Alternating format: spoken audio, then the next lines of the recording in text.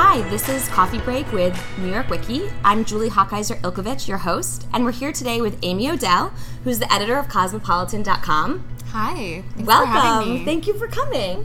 Our podcast is really casual conversations with compelling women. That's what we call it. We want to hear about your career and talk to you about how you got here and see what advice you have for people who want to work in media and, more specifically in your industry. And really would love to hear the steps that kind of it took you to get here. So everything from what your college major was to jumping through internships. We want to hear a little bit more about the actual path. Sure, that's easy. So I went to NYU. I moved to New York when I was 18 to go to school, and that was a really important step for me because NYU has a great journalism program, and they were really great at the time about getting people out into the world to, intern and gain real-world experience. And it was very clear to me when I was at NYU that my real-world experience working in journalism and even editing the school paper, which I also did as a news editor for a semester, and was grueling because you would be there in the office from 5 until 2 in the morning, 4 nights a week, but it was really, really good experience. They made it very clear that you really needed to be out in the world and working, and that your coursework was almost less important. And I have to say, now that I'm in a position where I'm hiring people, I don't really look at GPA. I'm looking at, where have you worked? What have you written? If you haven't worked yet and you're just graduating, I expect you to come in with good internships on your resume and great clips. So going to NYU was a good decision for me. Working on the school paper was a great decision for me. It enabled me to get great internships, which are incredibly important for getting a job out of school. And I interned at the New York Observer when it was an actual newspaper, a salmon-colored broadsheet that came out every Wednesday. And I was there on the 2 slowest days of the week. So that meant that I could do things outside of the normal intern duties, which at the time was fact-checking. So the interns would go in and they would fact-check everything in the paper, which is a great experience because you learn about accuracy and how to report stories. And I feel like there's a lot less fact-checking that goes on with the internet and the pace at which we work. So it's great to have that knowledge base of how to do it and how to do it well. So there weren't a lot of stories on Thursday and Friday if the paper came out Wednesday to be fact-checked. The bulk of them would come in the following week, especially Tuesday. So they were like, why don't you go through the General Observer inbox? And if there's something that comes through that you want to cover, just let us know, and you can go out and maybe cover stuff. So I did, and I would go through the inbox, and I would find things, basically red carpet events, or there was a Project Runway casting, and I would go to that editor, and I would say, hey, this is coming up. I was very scared. It wasn't like this was easy to do. But I knew that I had to do it, and, the fear of failure was greater than the fear of pitching. So I said, hey, can I go cover the Project Runway casting? Project Runway was, the bee's knees at the time. Everyone was obsessed with Project Runway. It felt, really new and fresh and cool. And I went out, and I did a good job, so they would send me out again. And I ended up getting a lot of articles in the party reporting section of the paper, and not just, things that were really short, although I did really short, 50-word things too, but, sizable things that were maybe, 500 words or 600 words, you know what I mean? So that was really important, and that enabled me to ultimately get work with New York Magazine doing the same kind of thing, going to red carpet events, interviewing celebrities, filing reports, getting clips in the magazine and on the website. And I freelanced for them after school for about a year. And freelancing for them enabled me to have an in when they were looking for a blogger for The Cut, which was a fashion news blog at the time that I was there. And I was the first person to come in and kick it off and get it going. How did you actually get those freelance gigs? Coming out of school, you had the experience, but what kind of things did you learn, or what kind of tips would you give in terms of how to actually kind of seal the deal? Because I think that's the hardest part. Great question, yeah. So my friend was interning at New York Magazine, which killed me because it was the only place I wanted to work, and I couldn't get an internship there, and I applied several times. She heard that they were looking for party reporters. She just got an email that was sent around, and she forwarded it to me, and she was like, you should email the editor. So I did right away. I emailed her, and I said, I've done this before. Here's some clips. I'd love to go out. And she sent me out. They don't pay these reporters a lot of money. I don't know what they pay now, but I didn't make that much money. It was maybe $50 for going out and a little bit more if they publish something. Mm-hmm. I didn't get good stuff when I went out. It was a crappy report. And I filed it, and she was like, oh, there's not much levity here. And she didn't do anything with it. And then I was on her list of people to email every time she needed people to go out and cover stuff, because they needed people to go out all the time. Like every night in New York, there's like several red carpet events that you would want a reporter at if you're a publication like New York Magazine. So she would send around emails just saying like, hey, like here's what's happening tonight. Does anyone want to go? I got one of the emails one day and I wrote her back and I was like, hey, I went out for you before and you didn't like my report, but I know I can do this and I'm good. Please send me out to this thing. So she sent me out to something and I got an item that they published in the magazine, which they don't have that section anymore. It was the front of the book section. It was just like little newsy blurbs, much of it like derived from celebrity interviews at parties. And, you know, after I went out the second time and I got something that they published in print, which was a big deal, because a lot of their reports like don't go that far, they kept sending me out. So they would send me out and I kept doing a job. And, you know, not everything, you don't get something at every party. Like not every report is going to have like a great quote in it, and that's not always your fault. Sometimes it's just like none of the celebrities on the tip sheet showed up, or you did great interviews but they just like were really well media trained and they didn't say anything interesting. I later found out because they befriended this editor, Jada Yuan, who is still at New York Magazine but doing a different job. I befriended her when I was working there full time, and she said, you know, the reason I sent you out the second time is because you told me that you messed up the first time, and I thought that was really ballsy. And to be a good party reporter, you have to be really ballsy, because you're like going up to really famous celebrities in penthouse suites at, you know, Thompson hotels or wherever you are, and asking them really invasive questions. So my advice there is just like, if you fail, don't give up. You know, like sometimes you have to apply to places several times. Like I did at New York Magazine. Like I couldn't get an internship there and I got a great job there, you know? Yeah, I think that's really good advice. I think especially in this industry, people give up after one rejection. Or also, I think the thing that I learned from your story is like asking how you could improve. Like that, I think if you just stop after one rejection, it's like, well, maybe what they want was something just a little bit different than what you were able to give. So, I mean, I think that's a great lesson that we can all learn. And how did you end up here? I was at New York Magazine for 4 years, writing for The Cut and doing some editing. And then after 4 years, I kind of felt like I was ready for something different. I loved New York Magazine. It was a wonderful, wonderful place to work. I learned a ton. There are so many smart people there. Adam Moss is amazing. Really, really smart. But I just kind of felt like it was time to do something different and see what else I could learn somewhere else. And BuzzFeed came my way. They reached out to me saying they were looking for someone to start a women's interest vertical. And I ended up getting a job offer and taking the job, and I was there for about 1.5 years. And while I was at BuzzFeed, I heard from Troy Young, who is president of digital for Hearst. And, you know, he actually was introduced to me through a professional contact.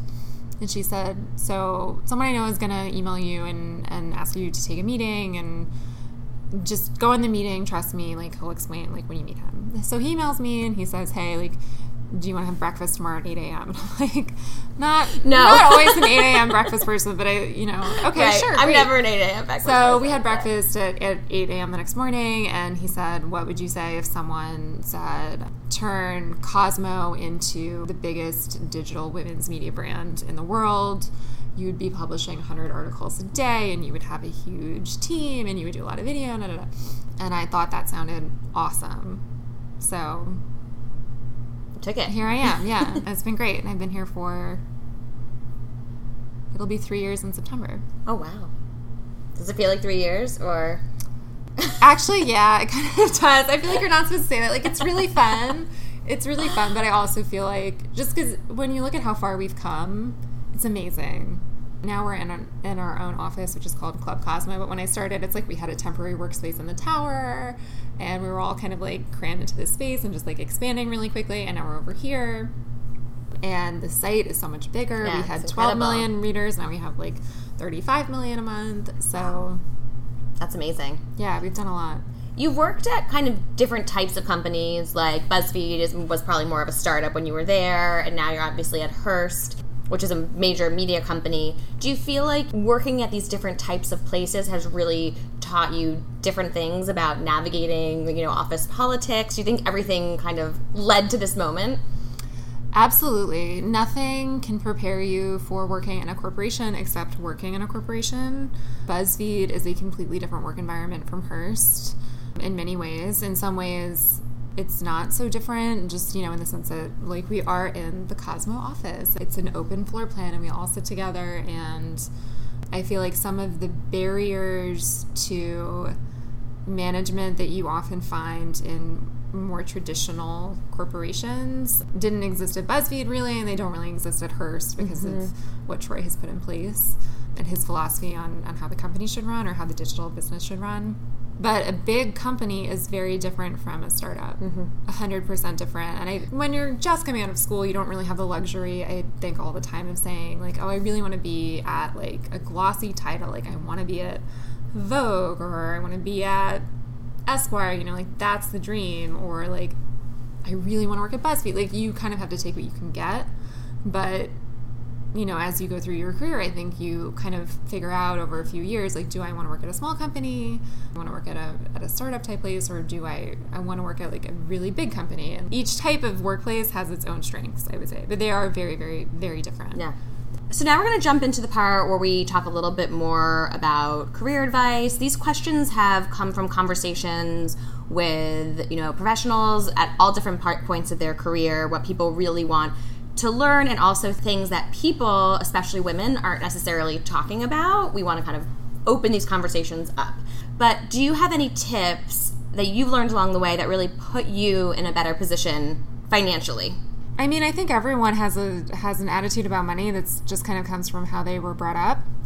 I was brought up by parents who were very practical about expenditures and frugal, and talked about it. So, I remember, like, just going shopping with my mom, and I went into fashion, which is no surprise. Like, I always wanted stuff, and my mom would be like, you don't need that. Right. And I still try to approach my life like that. Like, I don't need that. Like, particularly with clothes, I think. Especially with fast fashion, it's just, you could have an outfit every day of the week, right. But it's like, that's also expensive, and then your clothes fall apart and you throw them out, and then you have a lot of crap lying around, and it's like, no one wants to live like that. No one wants to live in a nest of their H&M clothes that they don't actually like. Well, in New York, you don't even have room. Yeah, in New York, you don't have room. So I always tell people, like, be careful with how you spend money on clothes. Yeah. I think going out in New York can get expensive, too. I always contributed to my 401k for as long as I've had one. I've done that. If you don't have a 401k, start an IRA. Like, do it early. It makes a really, really big difference. It's really important to do that right away. And you also have to save money, because at some point you're going to want to buy an apartment, or you're going to want to buy a house, you know what I mean? And money doesn't save itself. Like, you have to actually do it and be conscientious about it. So I think that, I don't know that I have a specific tip. Like, it pays to be mindful. But I think that, things like bring your lunch or don't buy a latte every day. It's like, those things aren't realistic for a lot of people. Exactly. Like, it takes a lot of time, if you're busy, to, like, go and, like, get groceries and make your lunch. And, like, if you live by yourself or with room, you know what I mean? It's like, you're busy. Like, you get to a point where, like, you can't ever fathom how you were bored as a child. You know what I mean? Like, once you become an adult, it's like, it's real. Like, life is hard. There are struggles. You have to, like, do a lot of things to take care of yourself. If your Starbucks, like, brings you joy in the morning, then, like, maybe that's a worthwhile expenditure for you. That's how I feel. It's like, if I'm looking forward when my eyes open up to, like, buying a coffee, especially in the summer, I'm just doing that. Like, I'm going to have to figure out something else to give up. Let's talk about the fashion stuff. Obviously, you have worked in fashion. You know, this is a very fashionable place. What are your tips for kind of dressing for success in the workplace? So I think that, one, if you are interviewing for a fashion title, I think it's going to be important that you, particularly if it's a fashion job, I think you should look like you're interested in fashion.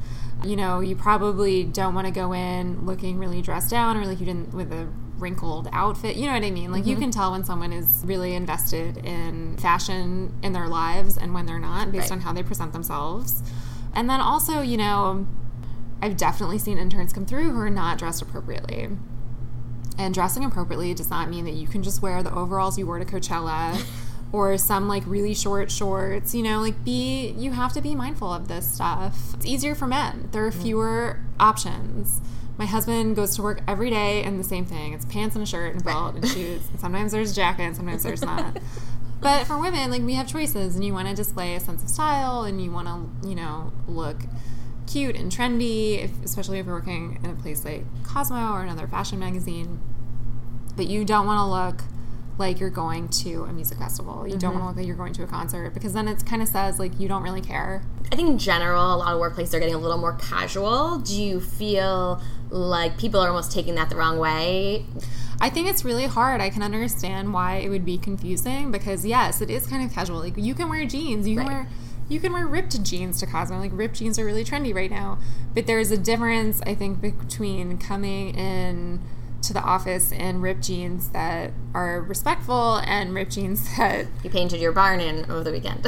Yeah, ripped jeans that have rips, like, where your butt is, which is, like, a thing now. You know what I mean? Like, like, you don't want to come in looking like you're going to Coachella. Right. And I like that advice. I think that's a good, like, what is the rule? The advice is true. Dress for the job you want, not the job you have. And that sounds so cliche, and I hate cliches, but it really is true. It's like, if you're meeting with your boss, or you're meeting with the editor of the whatever brand you're at, like, what do you want them to think of you? Because, like, a lot of the time, like, you're probably dealing with an editorial assistant on a day-to-day basis, or other more junior editors, and the impression that people have of you is based on when they pass you when you're going to the bathroom or something. You know what I mean? Right.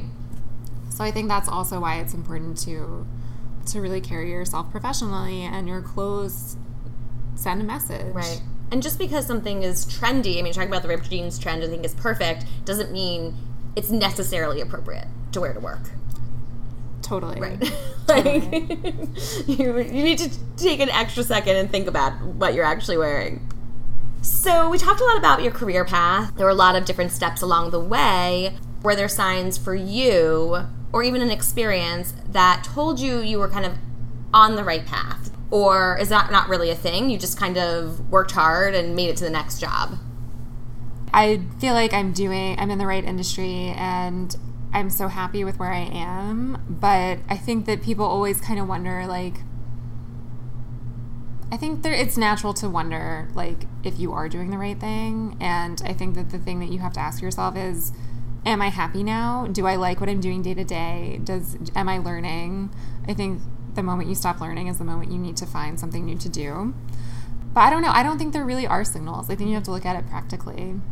But I think that's good, because then you're not just, like, waiting around for a sign. It's kind of like you actually and you should never wait around. Like, whenever I'm giving people advice about anything, whether it's, like, men or jobs, or you just can't wait around for things to happen to you. Things don't just happen to you. Like, I wrote a book, Tales from the Back Row. You can get it now. The paperback is coming out soon. I wrote a book. I didn't wait around for someone to ask me to write a book. Like, I pursued writing a book. So what was your let's talk about your book for a little bit. What was the process of writing the book? What made you come up with the idea?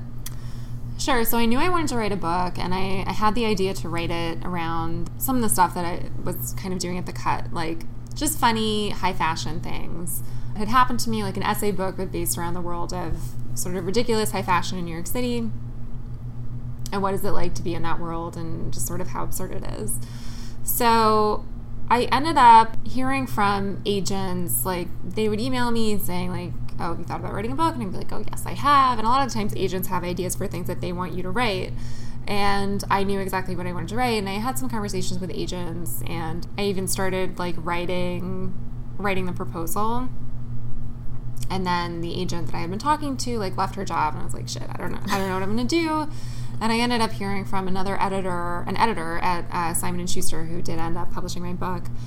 She asked me if I had ever thought of writing anything, and I told her what I wanted to do, and she was like, oh, this sounds great. She ended up setting me up with my agent, who is amazing, and I did get to do the book. But, you know, you have to really pursue it. No one came to me and said, do you want to write a book of funny essays about fashion? Because, like, people wanted me to do other stuff. Like, one of the ideas is, like, write something about Kate Middleton, and someone wanted me to do a tell-all and talk about, like, Terry Richardson. And I'm like, I don't have anything to say about Terry Richardson. Not a book's worth. Like, yes, there are rumors about Terry Richardson on the internet, but it's like, doesn't really have anything to do with my experience in fashion and in media, and that's not what I want to write about. So it took me a while to find the right people, but like you just have to work at things. Like things don't fall into your lap. Like if you want a new job, like email people you know and say, do you know of any jobs? Like go look at job boards and look for things and apply. Like things don't just fall into your lap. I think that's such good advice. We often say looking for a job is a full-time job. Like it does take work. For sure. And it's so easy to just get so frustrated. And you should expect it to take 6 months. Yeah. Minimum. I mean, by the time you get, 100%. So part of our show is that we ask the women that we're interviewing kind of classically annoying interview questions, like the questions that no one wants to answer, but you're going to get at every interview and that you should always be prepared for. So the first one is, where do you see yourself 5 years from now? 5 years from now, I see myself running a very large women's media brand. I think that's a great answer. Tell me about a challenge that you had. For me, this is the most annoying question. Tell me about a challenge you had and how you solved it. Sure. So, when I started writing for New York Magazine, I submitted something that they didn't like. And they told me they didn't like it. And they sort of told me why. And I didn't take no for an answer. I went back to the editor and I said, I know I can do this. My first report was bad, but I know I can do better. And I went out and I did better. And I think that it's just important to realize that you will make mistakes. Not everything you do is going to be perfect and great, but you can't give up. And if there's a place you really want to work, you have to go to them again and again and again. And eventually, if you're not annoying about it, which is, there's a line. If you're not annoying about it, they will notice. I'd hire you. From that answer, I would hire you.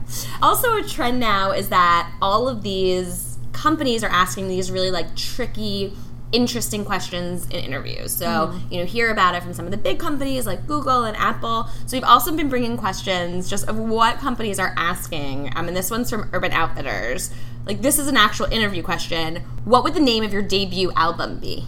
First of all, let me say, I didn't know that companies were asking these questions. I don't ask any superfluous questions when I interview people. I have lists of them. That's crazy. Lists. It's the first thing that comes to mind is Basin Ledge, which is the street that I grew up. I love that. Well, because you know how everything Beyonce does. I'm a big Beyonce fan. Who isn't? But everything Beyonce does is from her childhood. Yeah, I like that. Basin Ledge. I think that does just sound like the name of an indie album also. I don't want to be indie. I want to be the next Britney. If I'm going to do an album, it's going to be a pop album. Your pop album? Have you started working on it? No. Okay, we've reached the lightning round. And basically what we're going to do now is I'm just going to ask you a couple quick questions, and you'll just tell me the short answer. First thing that comes to your head, and the first one is the best job you've ever had. The best job I've ever had is editing Cosmopolitan.com. Okay, what's the best career advice you've ever gotten? If you are afraid, that means you're doing your job. I love that. That's so good.